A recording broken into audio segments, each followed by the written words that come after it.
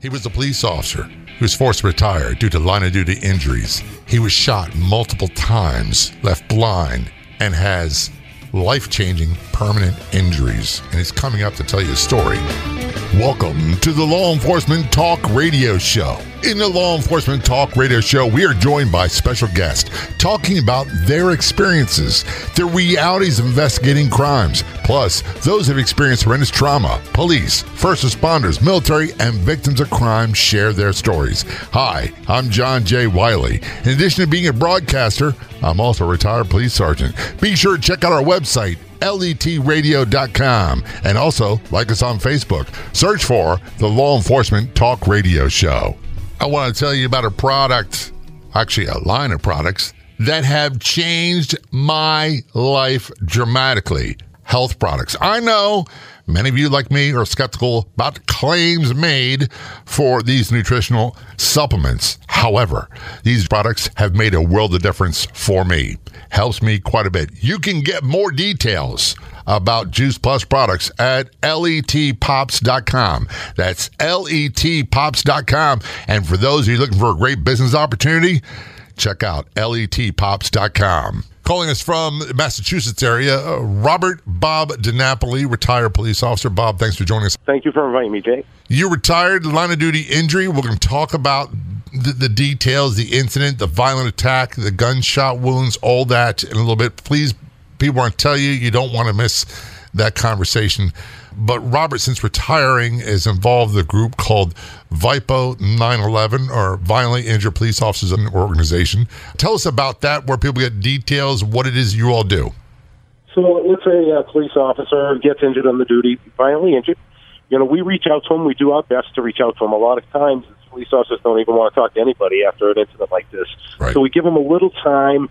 We know once he gets home or once he's like rehabbing and stuff, that he needs to talk to somebody. So we, with our experience of what we've gone through and other police officers that we've spoken to, we kind of go in there and we just tell them, we give them our cards and we say, look, this is what we're here for. We're here to just, because we know what's going to happen later. Not everybody reacts the same, and we know that, but what we do know is people disappear. Things happen. You're going to retire. We know what you have to go through for the retirement process. We also know the abandonment that you're going to feel. We also know that, people go back to work, and they don't come to your house every single day, like the revolving door when you first get home or when you're first injured, or the media and all that big hoopla that you have at the beginning of what's going on, to the months and months later when you're going through the rehab and you're still home while everyone else is back to work. And so what we are there for is to try to help you through whatever you need to get through. And when that process is happening, which we have done, we have helped a lot of guys. Even wives have called us and said, I'm concerned for my husband, or I'm concerned for my wife. She seems to be struggling. Can you give him a call? Don't tell them I called, but please give him a call and check on him. And we'll check on him, and we'll talk. We'll go to coffee with them. We'll bring him to our house and have dinner, whatever it is, whatever these guys need, to be reassured that it's a normal process. That's a process that you have to go through. We went through it. Mario and I went through it for a year and a half of healing and trying to get ourselves back on our feet. Concerned about finances. That's another thing we try to help you guys with is to tell them, all right, you're going to go on workman's comp, or you're going to go on some type of a situation where you're going to get some money. Relax.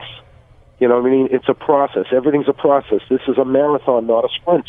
None of us were planning on going out. I was 50. I wasn't planning on retiring at 50. Right. You know what I mean? I was 33. Bills. My career was over with. It was like, bye-bye, you can't be a police anymore. Right, exactly. Those tuitions my kids had, my mortgage, my car, whatever I had, that was all, 15 years down the road in my mind. You know what I mean? That was all going to be paid for. My mortgage was set up, so at 65, I'm done. Well, guess what? I'm 60 and I'm done. Yeah. You know what I mean? It's just, it was such a tough process. So this is what we try to, we give them the realization. It's realistic. This is what happens. You're going to stress. The walls are going to close in. Then you're going to retire, and there's your whole loss of identity. There's everything that you've gone through the police academies, you've worked with people, whatever it is, whatever your process was for policing, is gone. And I mean, let's face it, as a police officer, you are different. You have an identity, you have a career, you have something a little different than everybody else out there, that works, as, just different workers. We hear all the time people say it's the thin blue line or it's a blue family, and it really is. But what happens, like in my case, when the doctors say you can't go back to work, life goes on. They've got their families, they got their jobs, they got everything else they do, and all of a sudden I'm feeling like no one knows who I am anymore. Right, exactly. I was part of this unit. And a big part of my coping skills of going through all that we went through was being with the guys. I say guys, the men and women I worked with every day. It was a big part of how I made it through. And then when that was no longer available, now it's just you, yourself, and I, and your thinking. Yep. Right. And that's dangerous sometimes, you know what I mean? Because, like you said, you're with these people. You don't just... See, when you're a police officer, you don't just work with these people. You party with them. Yep. You go to everything with them, because you guys are, like you said, that thin blue line kind of like flows into your personal life big time. And you don't think it at first. You just think they're your friends. But no, it's a little more than that. It really is. There's a hood there, a brotherhood or sisterhood there that it belongs. And when you lose that, like you said, now you're home. Your wife's trying to help you heal. She... luckily for me, she didn't sign up for that. Yeah, and they didn't. They're not doctors. They're not therapists. They don't know. All of a sudden, you went to work fine one day, and then you're not, and then it's really bad stuff happened, and now I got to deal with the aftermath, and I got to be the caretaker, and it's not it's not an easy role for anybody. No, the poor she had to work, and so how she's doing that? I'm on crutches. I can barely walk, because of my injuries. The nurses would come, because I had nurses come to my house instead of me going to rehab, because I was like, I get it. It was the thing, Jay. When I was in the hospital, they said to me, if you can get on your crutches, you can go home. And all I kept thinking in my head is I want to go home. Because what is the thing, when we walk out of roll call, your whole goal is to go home that night. And I didn't. You know what I mean? I didn't go home that night. So my whole goal, and I kept saying it to my wife, I just want to go home. And she's like, Bob, you can't. I'm like, I'm going home. So when the doctors released me, I was supposed to go to rehab, and I said, I'm going home. I'm not going to a rehab. So what did I do to my wife? What did I do to her? She actually had to, my sons, luckily they're older, had to empty my dining room, get all the dining room furniture out, and get a hospital bed in there. And they had to set it up like a hospital ward. You know what I mean? Because of my stubbornness, number one, and because I was like, I have to go home. That was only my only thought. I think stubbornness is a trait that many of us have. Yep. Well, yeah. Perseverance, persistence, whatever it is. Something that was drilled into me from day one in the police academy, and I say this almost every episode of this show, and people listening need to understand this, whether in law enforcement or not, that no matter how bad the situation you're in, no matter how violent, no matter how much, if you're in a fight with an MMA fighter and he's actually cleaning your clock, you cannot give up. You got to stay in the fight. You can't. Help is right around the corner. Absolutely, and that's, when you hear a little later, that's what I did. You know what I mean? I just had to keep going. Even if I didn't do anything, my thought process was to still keep going. No way this is going to happen this way. You know what I mean? I'm not leaving this planet this way. Yeah. I do recall the night I got hurt, and when it was hurt, it didn't seem like a big deal, seemed a sprained wrist, but it wound up being multiple surgeries and being retired at the age of 33 by the typical unarmed man who tried to shoot me with my service revolver. It was still in my hand, and the fight over the gun wound up destroying my wrist. But I remember vividly thinking to myself, and it wasn't like a deep conscious thought because there's not enough time for that. It was, this man is trying to kill me. And I remember thinking, I'm going to die, but it's not going to be tonight, and it's sure not going to be because of you. And I'm going to do whatever I have to do to survive this. We're talking with Bob DiNapoli. We'll be right back. If you want to be a guest on the Law Enforcement Talk Radio Show, simply contact us. It couldn't be easier. You can send us a message on Facebook. Look for and like the Law Enforcement Talk Radio Show page, or email jay@letradio.com. That's JAY@letradio.com.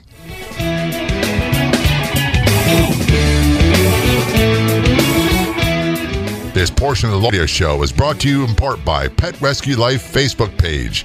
Everyone's welcome at the Pet Rescue Life Facebook page, where you'll find fun, informative, and enjoyable posts daily. Purebred, mixed breeds, rescues, We love them all. Be sure to like the Pet Rescue Life Facebook page. Back to our conversation. Retired police officer Robert Bob DiNapoli, retired from Woburn, Massachusetts Police Department? That's correct, Woburn, yep. And how far is that from Boston? So for those who don't know Massachusetts like myself. Right, 7 miles north of Boston. So you're really close. And yeah. You were a police officer for how many years before you were hurt in a violent incident? 17 years. Before we get into details of what happened to Robert, he is actively involved with violently injured police officers organization. Their website is vipo911.org. That's VIPO 911.org. We'll repeat that a little bit later on and what you do with that organization. Before we go into details of what happened to you that day, a very brief overview of your law enforcement career from start to finish. Okay, so I did start late. I was 32, 33 when I got on. I was the old man in the academy, which is kind of funny. But when I started as a patrolman, I stayed a patrolman. I liked being a patrolman. I tried being a sergeant a couple of times, taking the tests, and it just wasn't there for me. So I said, well, I know where I'm at.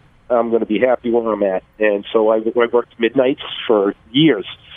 Because it helped me to work midnights, of course, because my kids were in school. Right. So I could see everything in the day, any sports, anything they needed to do. So I hung in there for a while. I went to days.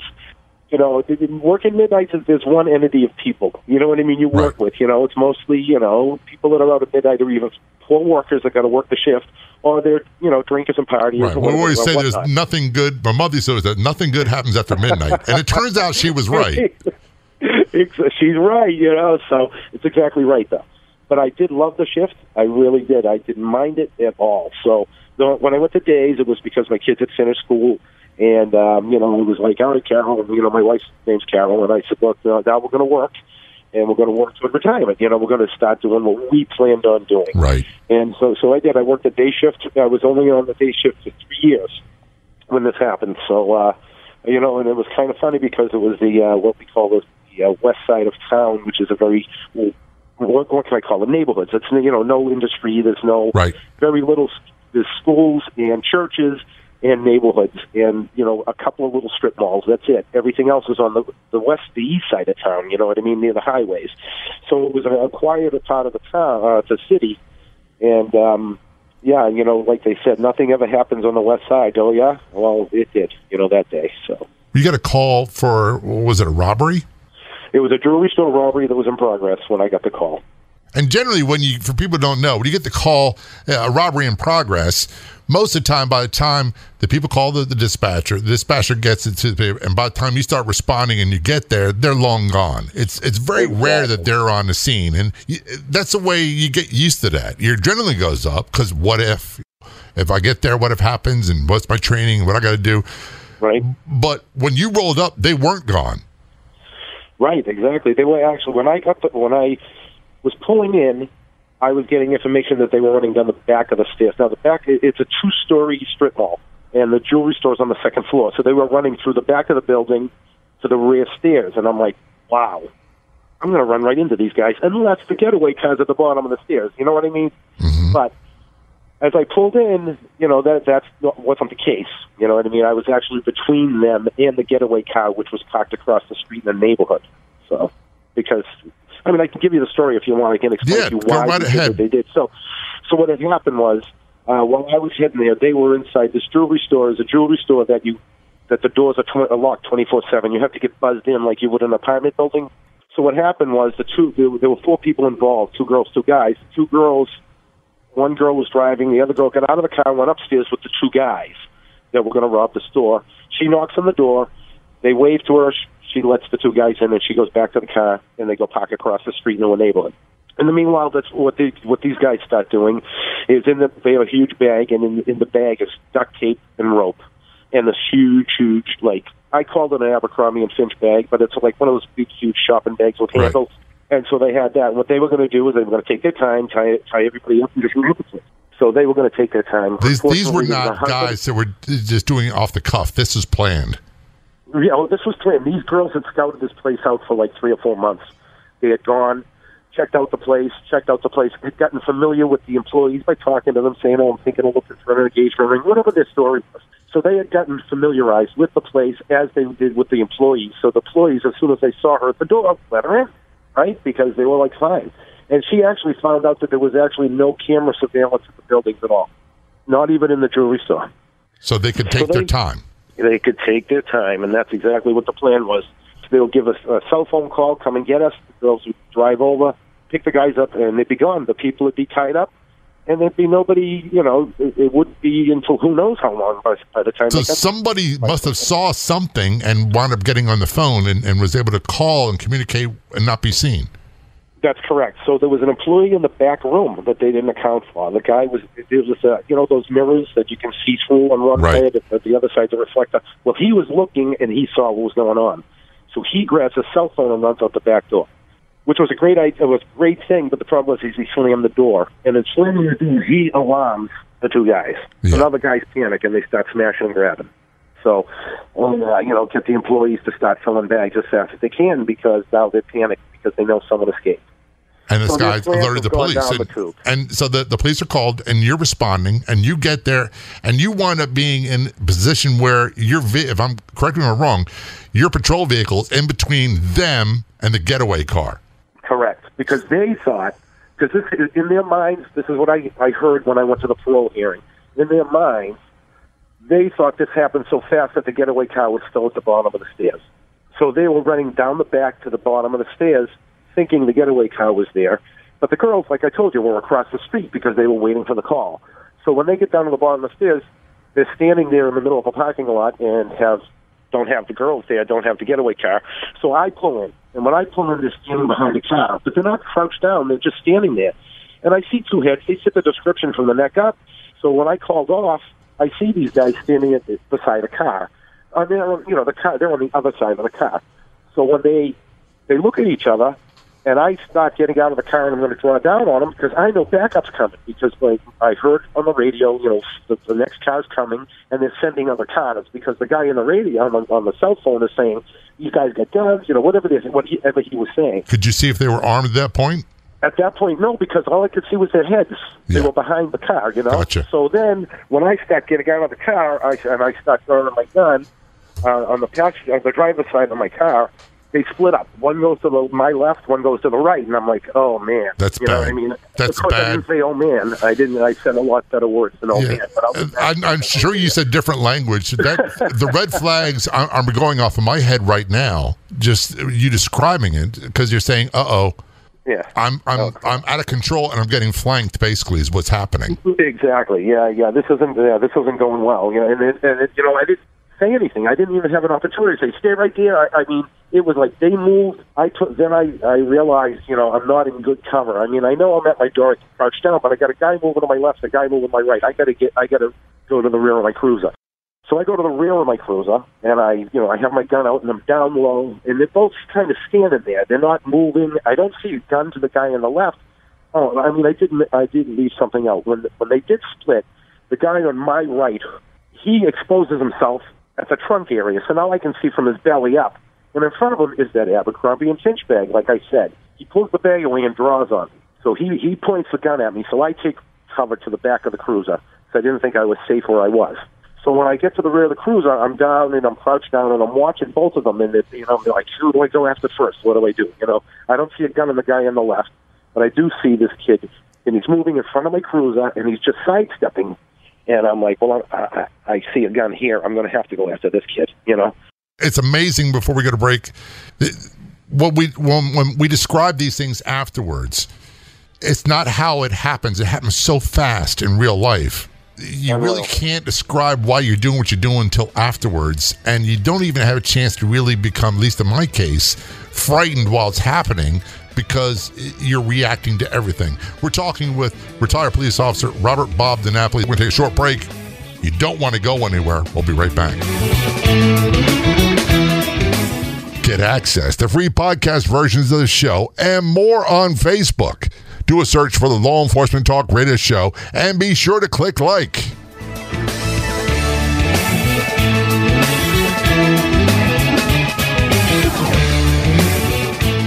Back to a conversation with retired Woburn, Massachusetts police officer Robert Bob DiNapoli. Before we get into the details, Bob, I forgot, and I'm trying to get better at this. Thank you for your service. Thank you. It's very much appreciated. When we left before the break, you responded to a jewelry store holdup. These guys had this planned out. When you got there, your patrol car was between them and the getaway car, and they're flanking you, and you see that one of them draws a gun. Take us from what happened at that point. Yeah, at that point, he started moving to the front of my cruiser as the other kid was going to my left. So I retreat. Like I said, I went to the rear of my cruiser to take better cover, and maybe I could see a little better from where because I was like crouched in my doorway, like this isn't a good spot. So I went to the rear of the cruiser, and I was watching him, and he's sidestepping all the way in front of my cruiser, and he starts going like out of cover and out wide open into the parking lot, And I'm saying to myself, what's this guy doing, So he's trying to get an angle where he can see you better. Right, exactly. He just can't see me. I got my head down. I'm in good cover. You have a whole cruiser in front of me. I think I'm good, So what I decided I was going to do was I was going to pop up and shoot. I was just like, I got this guy. I got to take him, and then I'll get the guy on my left because I don't see a gun with this guy. I think this guy is hesitating or whatever he was doing. I don't know. I didn't believe me when I say I wasn't concentrating on the guy on my left. I can think, afterwards what I may have thought. But at this point, I got the guy with the gun. I'm going to take him out. Then I'll go after the guy that's on my left. So I pop up and I start to fire. I aim and fire, and at the same time, he's doing the same thing. And we start shooting at each other. All of a sudden, out of nowhere, my gun's gone. It gets blasted out of my hand as I'm like standing there. What happened to my gun? It exploded. I didn't know what happened. I didn't even know where it went. It happened so fast. It was in my hand, and the next minute it's gone. And I'm standing there out in the open, and I look, and I can see the gun on the ground. And I go, oh man, So I go down to pick it up, and bang, I get hit in the right leg. So I take cover. I'm like, oh, I got to take cover behind the car. I tried to get my gun, but I couldn't. But little did I know, when he shot at me, he hit me in my right leg. So my leg kind of dragged. And in dragging, as I was going to the left to get back to my cruiser, I pushed my gun with me. I mean, it looked like it could have been a great plan. I just don't think I planned it. You know what I mean? What plan was there? It's like it's all reacting. Exactly. You know what I mean? So little do I know, I've already been shot 3 times and don't even know it. So I get on the ground, I take cover, and now I know I'm getting in the way of the kid on my left, but I have no choice. This guy's picking me off. So I get over to, and I'm on the driver's side of the cruiser, and I'm like near the wheel well, and I'm looking around, and I don't see that kid. He's gone. And I'm like, all right. So I look down, and I see my gun on the ground, and I'm like, oh, my God. So I go grab the gun, and I can't use my hand, and I'm looking at my hand, and I see it my left index finger is blown off at the top. It looks like an exploded cigar. And that's all I can explain it to you. It's just tattered and all skin and muscle just hanging off my finger. And I'm looking at it like, how did he do that? How did that happen? It wasn't, my concept wasn't he shot the gun out of my hand. My concept was that my gun exploded. You know what I mean? That's what I thought. I thought, misfire, whatever. I don't even know. It sounds like our worst nightmares. I had those nightmares for years where you needed a gun for a bad shooting situation and it wouldn't operate, or worse, it would fire and the bullet would dribble out at the end. Or the worst case scenario was you'd fire and you wind up hitting someone who was an innocent civilian. And all those are just nightmare scenarios. And this is what it sounds like you're going through. But it's real life and you're alive and you're awake. Exactly. And I can't believe it. When they tell me sitting there and I'm saying to him, how did he do it? How did he do that? I mean, I just couldn't. The concept wasn't there that how this happened. Okay, I mean, I had him in my sights. I was like, "You're gone. I got you." And all of a sudden, my gun's gone. You know what I mean? It explodes out of my hand, like I said. So I took the cover. I see the gun, try to pick it up. I can't use my hand. My hand is ringing like when you hit a baseball bat wrong. Yep. You know what I mean? And it's just ringing, and I'm like, wow. All of a sudden, I hear rounds, bang, bang. I can hear shooting, and I'm like, wow. All of a sudden, I feel like I got hit. So I get hit in the leg, and I'm like, oh, so he's hitting me. And he hits me again. And I'm like, this one goes in my thigh and goes out the rear. Bounces off my femur, which I find out later, of course. Bounces off my femur and goes out to the rear of my butt cheek and goes out. And now I'm like, so I pull this knee again, and I'm like, oh, man, he's picking me off, So I get down a little lower, and I'm trying to crouched in, and I'm trying to keep myself. And what am I thinking? Where the hell is my backup? They were 2 seconds behind me.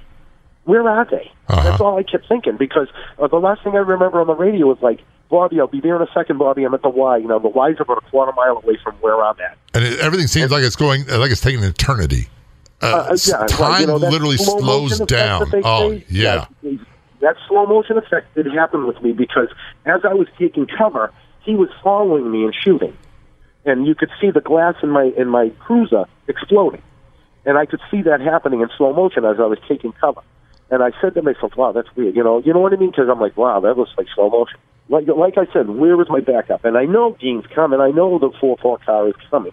But I'm like, where is he? I'm getting picked off here. So as I pull my legs in and I get a little lower to the ground, I'm trying to keep my head out. I don't know where the rounds are coming from. I can only assume that they're coming from overhead. I don't know. So I put my head against the car and I get low, and all of a sudden, bang, and it hit me in the eye. I don't know how it happened. I'm assuming a ricochet. I don't know. But it hit me in the corner of my left eye, right on the corner where the outside of my eye. And it fractured everything. It was like getting hit by a baseball bat, I guess, or a golf club. It just hit me in the eye, fractured everything around my eye socket, and it went into my eye and fractured into about 15 pieces, the round. And so did you lose consciousness when that happened, or were you still alert? No, I was still alert. I know my head must have jerked back, from the impact. But then, I took my head against the car, and I could see the blood pouring out of my eye. And, my hand's all jammed up. And my leg is now all shot up, because now I've got a round in my right leg, and I've got 2 rounds in my left. And I'm just like, this guy is picking me off, and he's killing me. Oh, yeah. Before you go further, I want to recount the injuries. You're shot in your right leg, shot twice in the left leg, shot in the right hand, and shot, right arm. And shot in the right arm, and shot in, which eye was it? The left eye. And you're still alert. I'm still alert. And one of the things you keep saying that is so familiar, and it sounds so hard to describe to people, at least I find it difficult to describe, is the anger that comes up. Like, why are you doing this to me? And I'm not going to let you kill me. I'm going to do what I have to do to survive. You're not going to kill me. Right. Am I understating that anger? I don't know if there's rage is a better term. I don't know what it is. Well, I'm glad you said that, because my next steps are exactly what you're talking about. So here I am now. Now I know I'm hurt really bad. I don't know where my backup is. And the rounds stop coming. Now all of a sudden it's quiet. And I'm like, where is he? Where is he? I'm thinking he's going to walk up behind me and double tap me in the back of the head. That's all I'm thinking is, like, I'm done. Because I'm thinking he's right behind me, because he knows he's got me. So I'm looking for my knife. And I say to myself, I'm not going to die in this parking lot today. I'm not going to die. If this guy gets close enough to me, I'll put this in his neck. I'll do what I got to do. Yeah. I'm trying to get the knife out of my hand, but of course it's the same hand, my left hand, and that's what I could hit. When he took the tip of my finger off, and I can't maneuver it too well. I can only use my pinky and my thumb, and I'm trying to dig my knife out of my pocket, and it's got a clip on it, and I'm trying, and I'm like, if he gets close enough to me, I can take this guy out. I know I can. I can take him. And your strong hand, your dominant hand is severely injured from the gunshot. Right. Yeah. So you would have to be, even if you get the knife out, you got to defend yourself with your non-dominant hand. And most of us, unless you're a trained fighter, if you're right-handed, left hand is kind of useless, and vice versa. Right. Well, I happen to be left-handed, so that was maybe a plus for me if I could get my knife out. We'll be right back. We're talking with retired police officer Robert Bob DiNapoli, retired from the Woburn, Massachusetts Police Department. Before we go to break, he had been shot multiple times, including in the eye, hand, both legs, and arm, and is wondering if the man is going to kill him at this point. We'll be right back.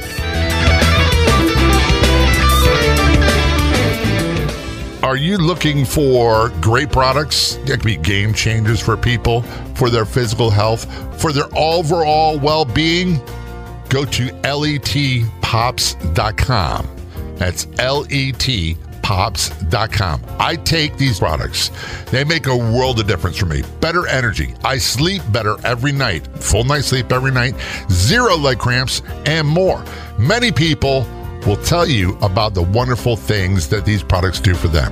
Plus, it can be a phenomenal business opportunity. You can help people improve their lives, and for a very small fee, Get a complete back end, complete website, zero inventory, no shipping, none of that stuff. Get full details on our website, letpops.com. That is letpops.com.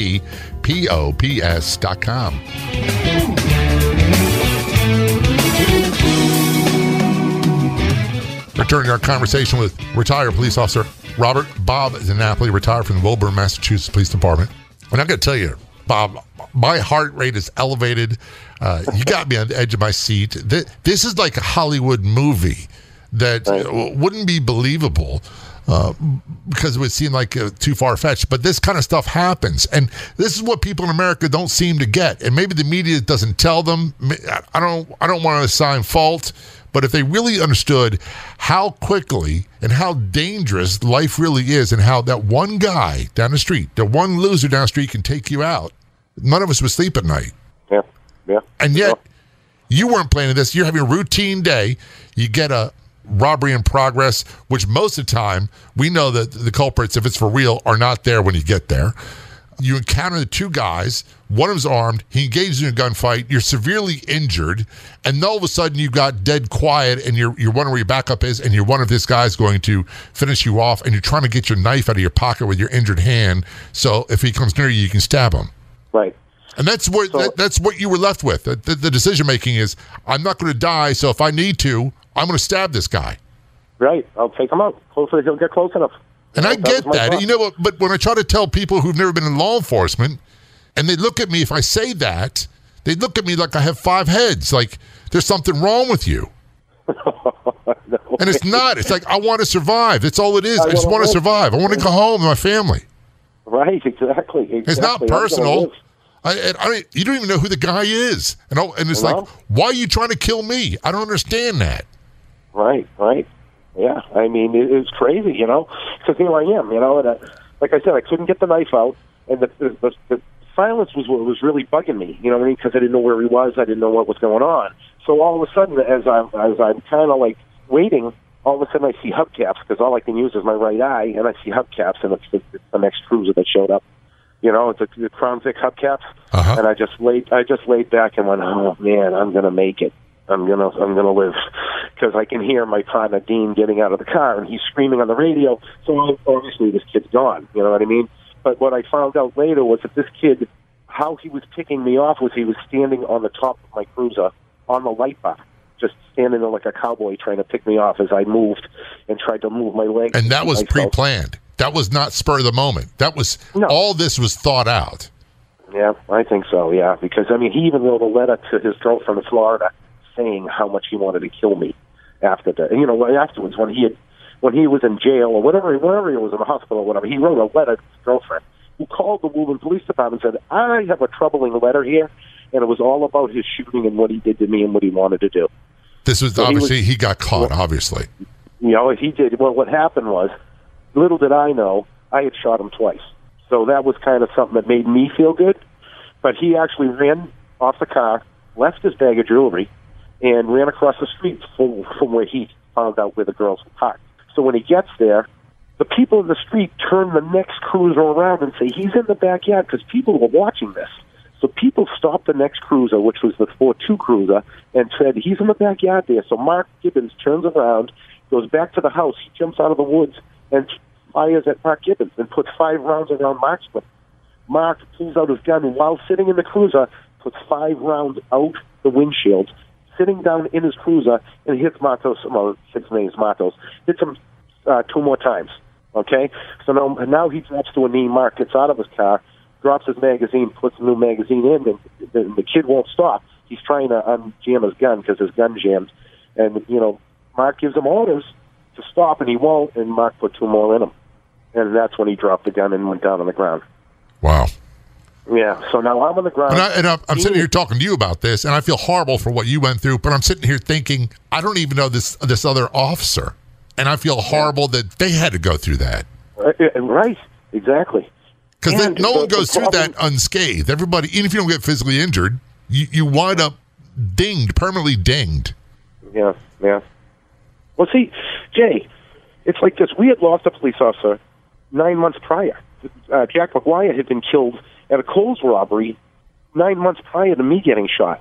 So now here I am getting shot. The radio transmission's crazy, and everyone thinks now I'm dead. So every police officer that's responding to this call now thinks I'm dead, because that's the worst case scenario.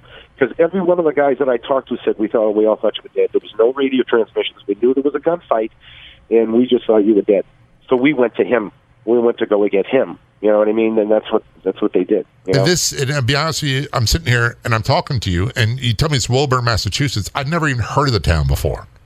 When we hear Boston, you think, okay, that's stuff's supposed to happen there. And I do know what happened to Sean Collier and the other guys in the Watertown area that right. During the whole Boston Marathon bombing shootout and stuff. And these things happen. But even though I worked in law enforcement, my mind doesn't automatically go there, that this stuff isn't supposed to happen in our own communities. And like you said, in an area, it's a decent area, it's a quiet area, and all of a sudden, you don't know if you're going to live to make it home. I know. It's just crazy, you know. I mean, that's the intent is what? To go home at night. That's what they say. Well, exactly. That's exactly what I always said. And someone asked me the other day, and if I ask you the same question, I can guarantee you we're going to give the same answer or very similar. They said, do I have any regrets about having to use force in my career? And I said, absolutely not. No. There's no, how about this? Let me rephrase it.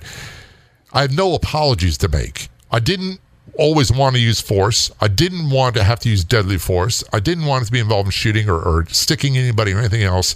But they brought that on with their decisions. I did not. The regrets were I couldn't see the future, and the one guy that probably could have shot wound up shooting and killing a police officer about a year later. And I do have regrets, but I don't have apologies to make because it wasn't solely my decision. Right. And that's the part that people don't seem to get. Right. We react. We have to react to the threat. That's it, plain and simple. You know what I mean? That's what our job is. And unfortunately, I have no apologies myself. You know, I mean, I hate to say it the way I'm going to say it, but I wish I took the guy out. No, I get it. I get it 100%. He actually shot at another police officer after me. Yeah. So, you know, what if he killed Mark and I didn't take this guy out? You know, so and chances are he probably got life, right? Right. So that means. No, you know what? He didn't. No. He only got 30. He got 30 years. And so he's eligible for parole when?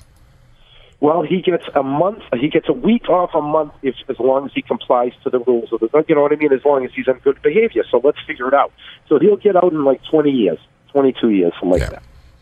No, I get the part. People always say this.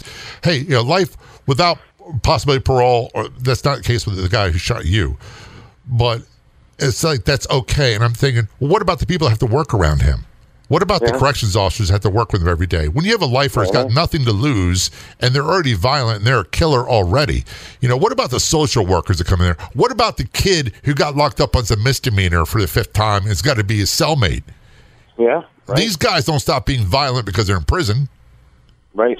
And this guy's writing letters about how he wanted to kill you. Right. I mean, that's what he was trying to do. You know, I mean, he wasn't trying to get away, was he? He didn't run. No. And once he shot me and he knew I was taking cover, he could have ran. What did he do? He climbed on top of my cruiser and tried to keep killing me. It's amazing you lived through this, and I know you have devastating injuries. I know that life-changing injuries, and I already know this. We're out of time, so we're going to have you back again in the future to talk more about this. But I do want to close out with VIPO 9/11, what you do, and very quickly how people can get more information. Okay, so you can go on the website, VIPO911.org.